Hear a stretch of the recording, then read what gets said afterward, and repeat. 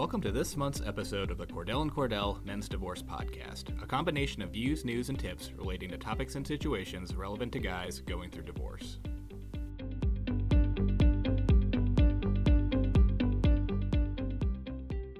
It is no secret that fathers often get the short end of the stick when it comes to custody and visitation issues in family courts, and much of this has to do with a lack of understanding on the role fathers play when it comes to raising children.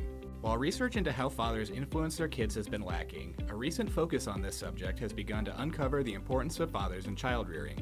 In this edition of the Men's Divorce Podcast, we will discuss the recent developments of studies regarding fatherhood, as well as how fathers are portrayed in popular culture, how to prove the courts you're a great father, how to be a great dad after divorce, and more.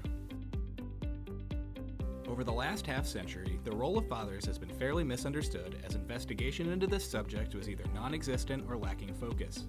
DadsDivorce.com editor Sean Garrison recently spoke with Brigham Young University Associate Professor Justin Dyer about the evolving field of fatherhood research. With a new wave of studies in this area, it is becoming more clear than ever that both parents, not just the mother, play an important part in raising children.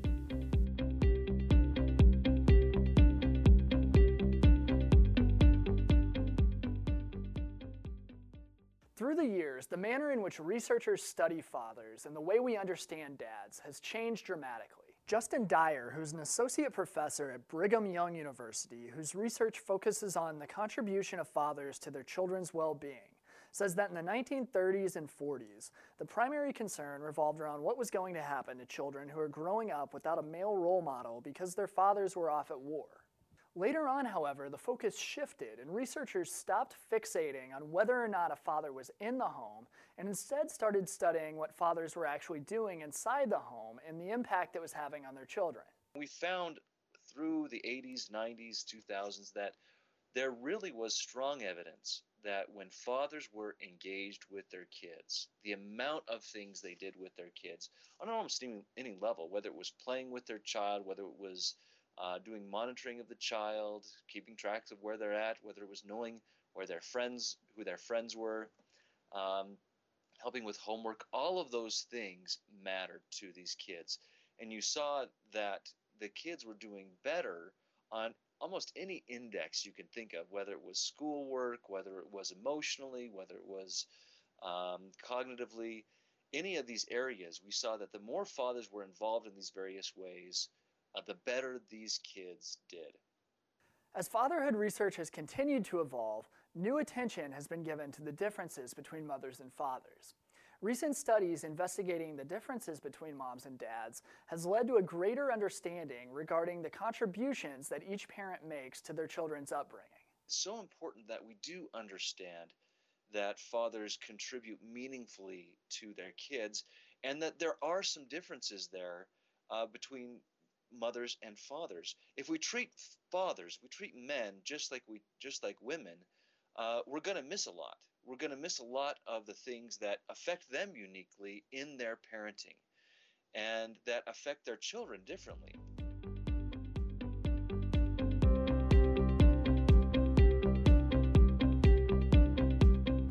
The science of fatherhood is still a developing field, and past research into the relationships between parents and their children often display a bias in the mother's favor.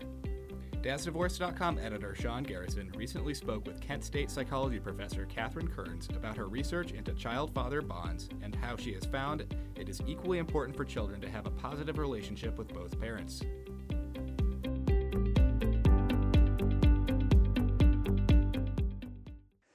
Katherine, to start, I know while researching this parent-child bond, you noticed dads were scoring lowly despite the fact that their children were describing very warm and positive relationships with them. To get a more accurate assessment of the contributions that fathers were making to this bond, you revised two of your assessments, and then you noticed dads were drawing higher scores. Can you elaborate on the changes that you made and how that kind of impacted the results that you were getting?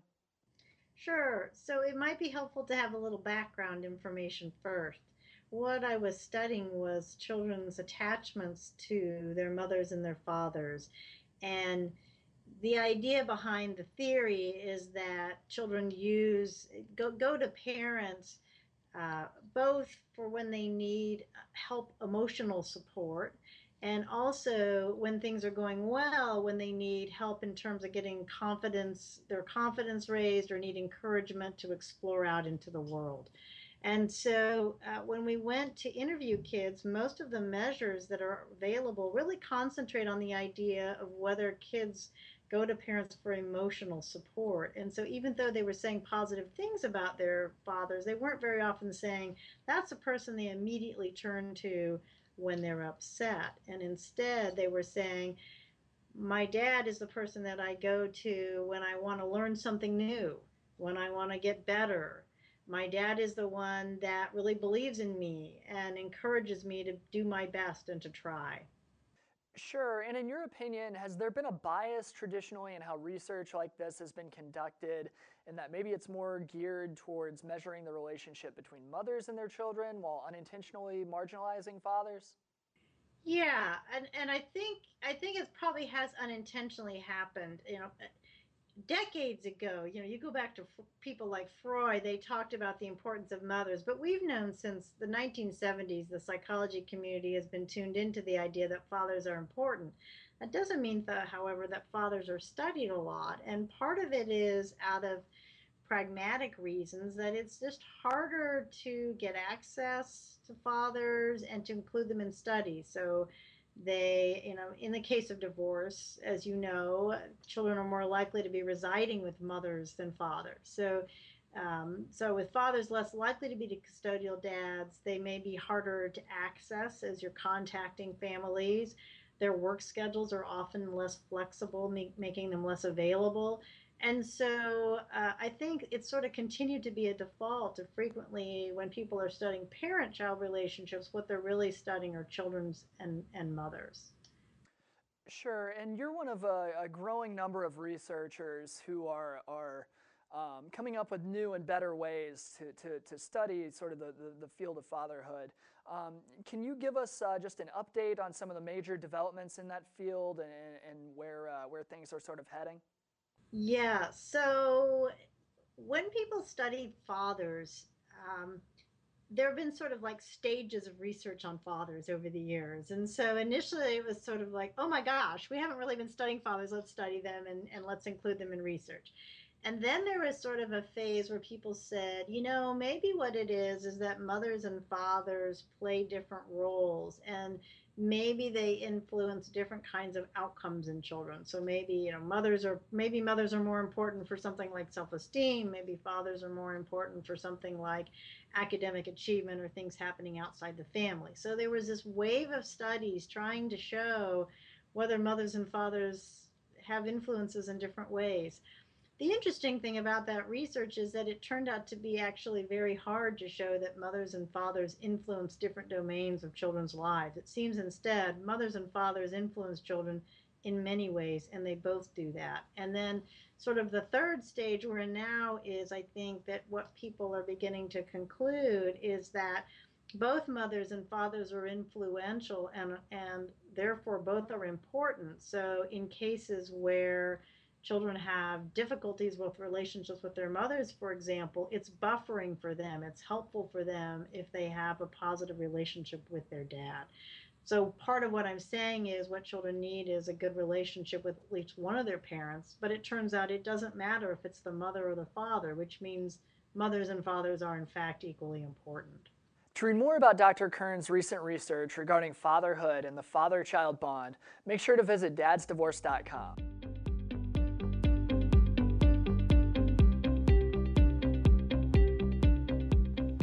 Although you may be the greatest, most involved dad in the world, family courts frequently lean towards the mother as a primary caregiver, making it difficult for fathers to achieve equal or primary custody. Texas family law attorney Cassandra P&L explains how guys can prove to the judge that they are great fathers through accurate record keeping of your parenting time, demonstrating active involvement in your children's lives, remaining in close proximity after the separation, and more.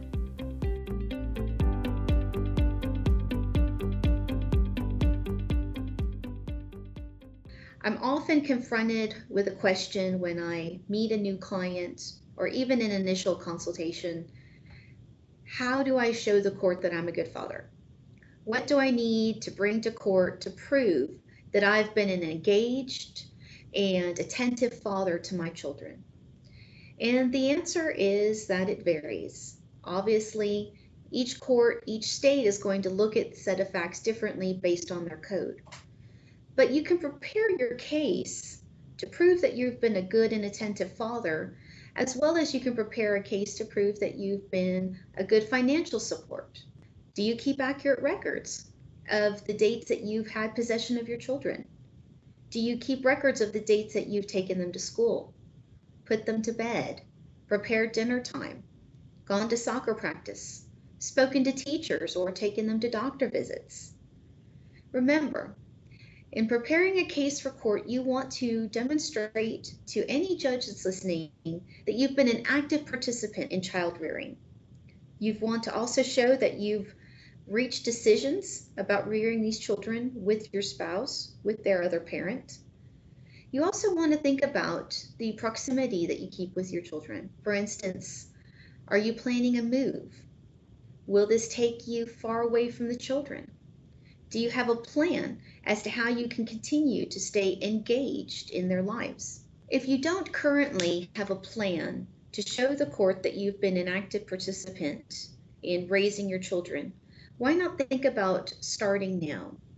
If you don't currently take them to school, why not think about taking on some more responsibility? If you haven't gone to parent-teacher conferences, why not reach out to your children's teachers? Find out how they're doing. If you aren't currently keeping a calendar, the dates that you have possession of the children or dates you participated in these activities, why not start now? In addition, are there any special needs that your children have? Have you been engaged in coming up with creative decisions to help your children with those needs? Are you an active participant in their lives? Think about the questions that the court will have for you on this topic. And again, your attorney can help you prepare for any court hearing. Will you be able to answer the court directly that you've been raising your children yourselves? Or will you have to stammer or make excuses? The court's going to look with a critical eye at parents during any hearing on custody. You want to make sure that when you go to court, you are prepared, that you have answers to questions, that you have proof demonstrating your abilities and your history of parenting your children.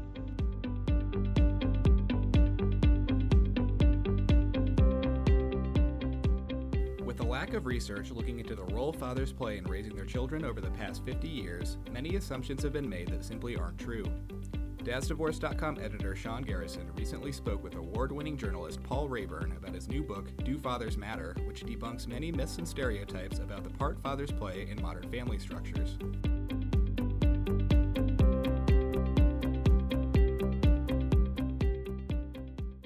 Paul Rayburn is the author of Do Fathers Matter, a book that takes an in-depth look at research conducted on fathers over the previous generation.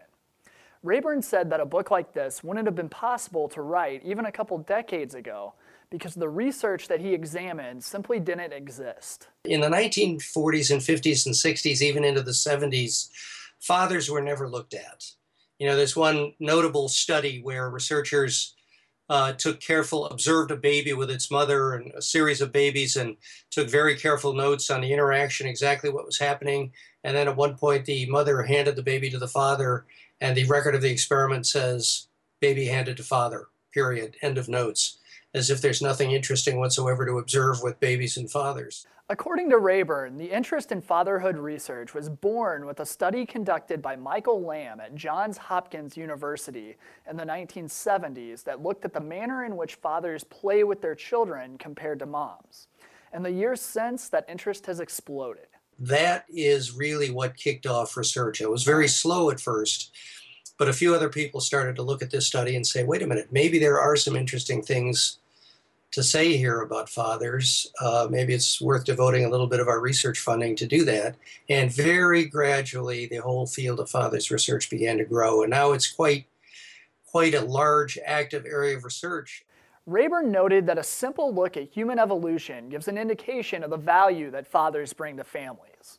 The human species has evolved in many ways over thousands of years, but under normal circumstances, there are still two parents involved in raising children.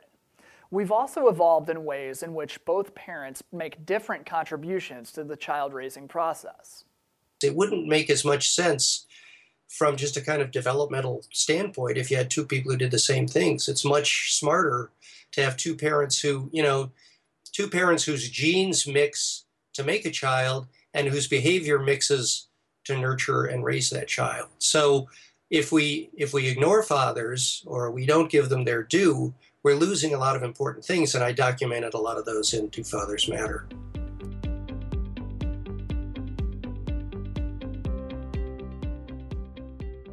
The portrayal of fathers in pop culture has traditionally been fairly negative, as they are often characterized as inept, emotionally challenged, and completely hopeless when it comes to child rearing.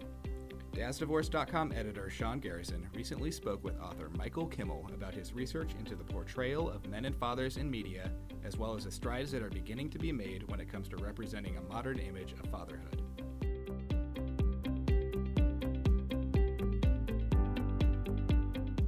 Traditionally, popular culture hasn't been so kind in its portrayal of dads. For years, the stereotypical image of fathers has been a Homer Simpson, Archie Bunker type that is clumsy, insensitive, and emotionally disengaged. However, recent research shows that dads are spending more time with their children and families than ever before and are starting to take on more caring and nurturing roles in child raising. Many brands are starting to notice that trend in the way that they craft their marketing campaigns. In last February's Super Bowl, several companies, including Toyota, Nissan, and Dove Men Plus Care, took part in rebranding the image of modern fatherhood with so-called dadvertisements, commercials that portray fathers in active and involved roles with their families. Dove Men Plus Care based its campaign on a survey of more than 3,000 men that revealed that 86% of men believe that masculinity has evolved since their father's generation, but that the manner in which masculinity is portrayed in the media has yet to catch up. Author Michael Kimmel is one of the world's leading experts on men and masculinity and served as a consultant on Dove Men Plus Care's campaign. He said that the research simply mirrored what social scientists have known for quite some time. There is a growing gap between the media portrayal of men and especially dads and the lives that dads are actually living. Increasingly, men are terrifically involved with their families. And the younger you go, the more involved. Kimmel speculated that companies have much to gain by acknowledging these realities and portraying fathers in a more progressive and realistic light. Here's what Dove Men Plus Care did. They said, we're not going to exhort men to be better fathers. We're not going to, scold them. We're going to say men are already amazingly good dads, and they really love their families, and so we're going to honor that and celebrate that.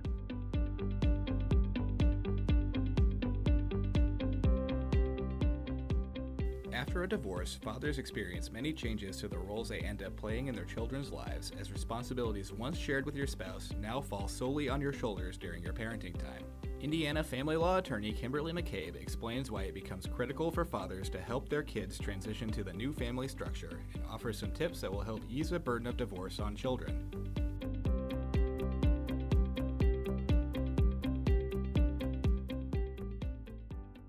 Your role as a father is likely to have changed after the divorce. When the children spend time with you, you are now responsible for all of their immediate and basic needs, as well as providing for them in other manners. While you were married, you may have only been responsible for taking care of the children after they got home from school, whereas your wife was responsible for getting them up in the morning. Now that you're a divorced dad, you have lots of other responsibilities that you have the privilege of now taking on and can find ways to do so while spending time with your children. The number one way you can be a great dad and maintain a positive relationship with your children after a divorce is to maintain consistency and structure. If the children were used to certain routines when you and your spouse were married, the more you can maintain those in your own home, the better off the children will be when transitioning back and forth. They will have that same stability and structure that they can count on and rely on. Another way you can also maintain structure and consistency is in exercising and executing the parenting time plan. Make sure that you are showing up on time and that you are exercising all of your parenting time. Another way you can be a great dad after divorce is to communicate with your kids. It's going to be difficult because you will not be able to see your children every day. However, that doesn't mean that you still can't communicate with them on a daily basis. Thanks to modern technology, most kids have cell phones and parents have cell phones. So find ways to utilize these resources to maintain contact with your children. You don't necessarily have to have a lengthy telephone call with them every evening, but trust me when I say a text message saying, hey, dad loves you and is thinking about you is going to go a long way in making your kids' day better. Another way to be a great dad is to maintain discipline. Your children will likely want to take advantage of the situation, and you may be willing to give them more leeway now that you're divorced in hopes that by giving them rewards or letting them stay up late or buying them things is going to make them feel better. Trust me when I say that yes, all of these things will make the children feel better in the short term. However, in the long term, for their emotional growth and development, it's going to be important that you maintain your role as a parent. And in that role as a parent, that you are exercising the discipline that you have commonly used in the past or that has been agreed upon by you and the children's other parent.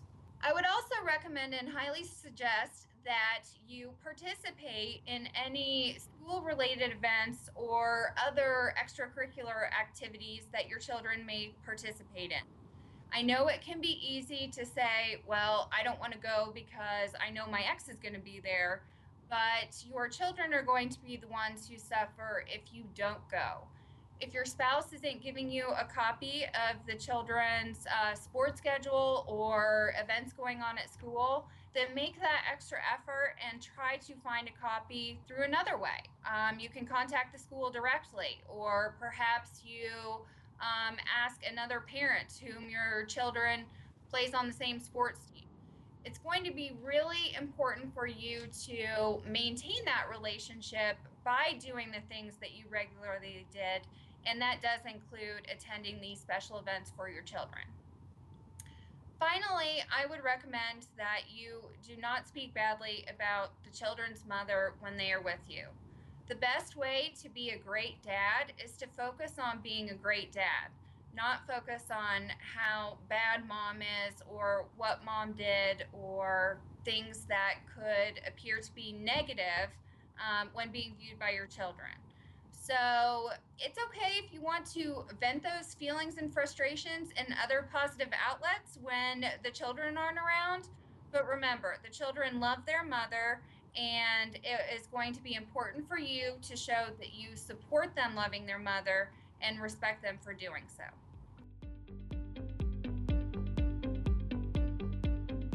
That's all we have time for in this month's Cordell and Cordell Men's Divorce podcast. Hopefully this gives you a better understanding of the important role fathers play in raising their children, as well as hope that the laws and bias found in family courts will eventually catch up with reality. While research into the roles of fathers was relatively non-existent a mere 50 years ago, recent studies and a stronger focus on fatherhood has begun to shed light on the developmental significance of strong father-child bonds. Be sure to subscribe to the podcast for interviews, news, tips, and more covering a range of topics facing men during divorce. You can also find a number of resources on our website at cordellcordell.com, as well as our informational sites mensdivorce.com and dadsdivorce.com.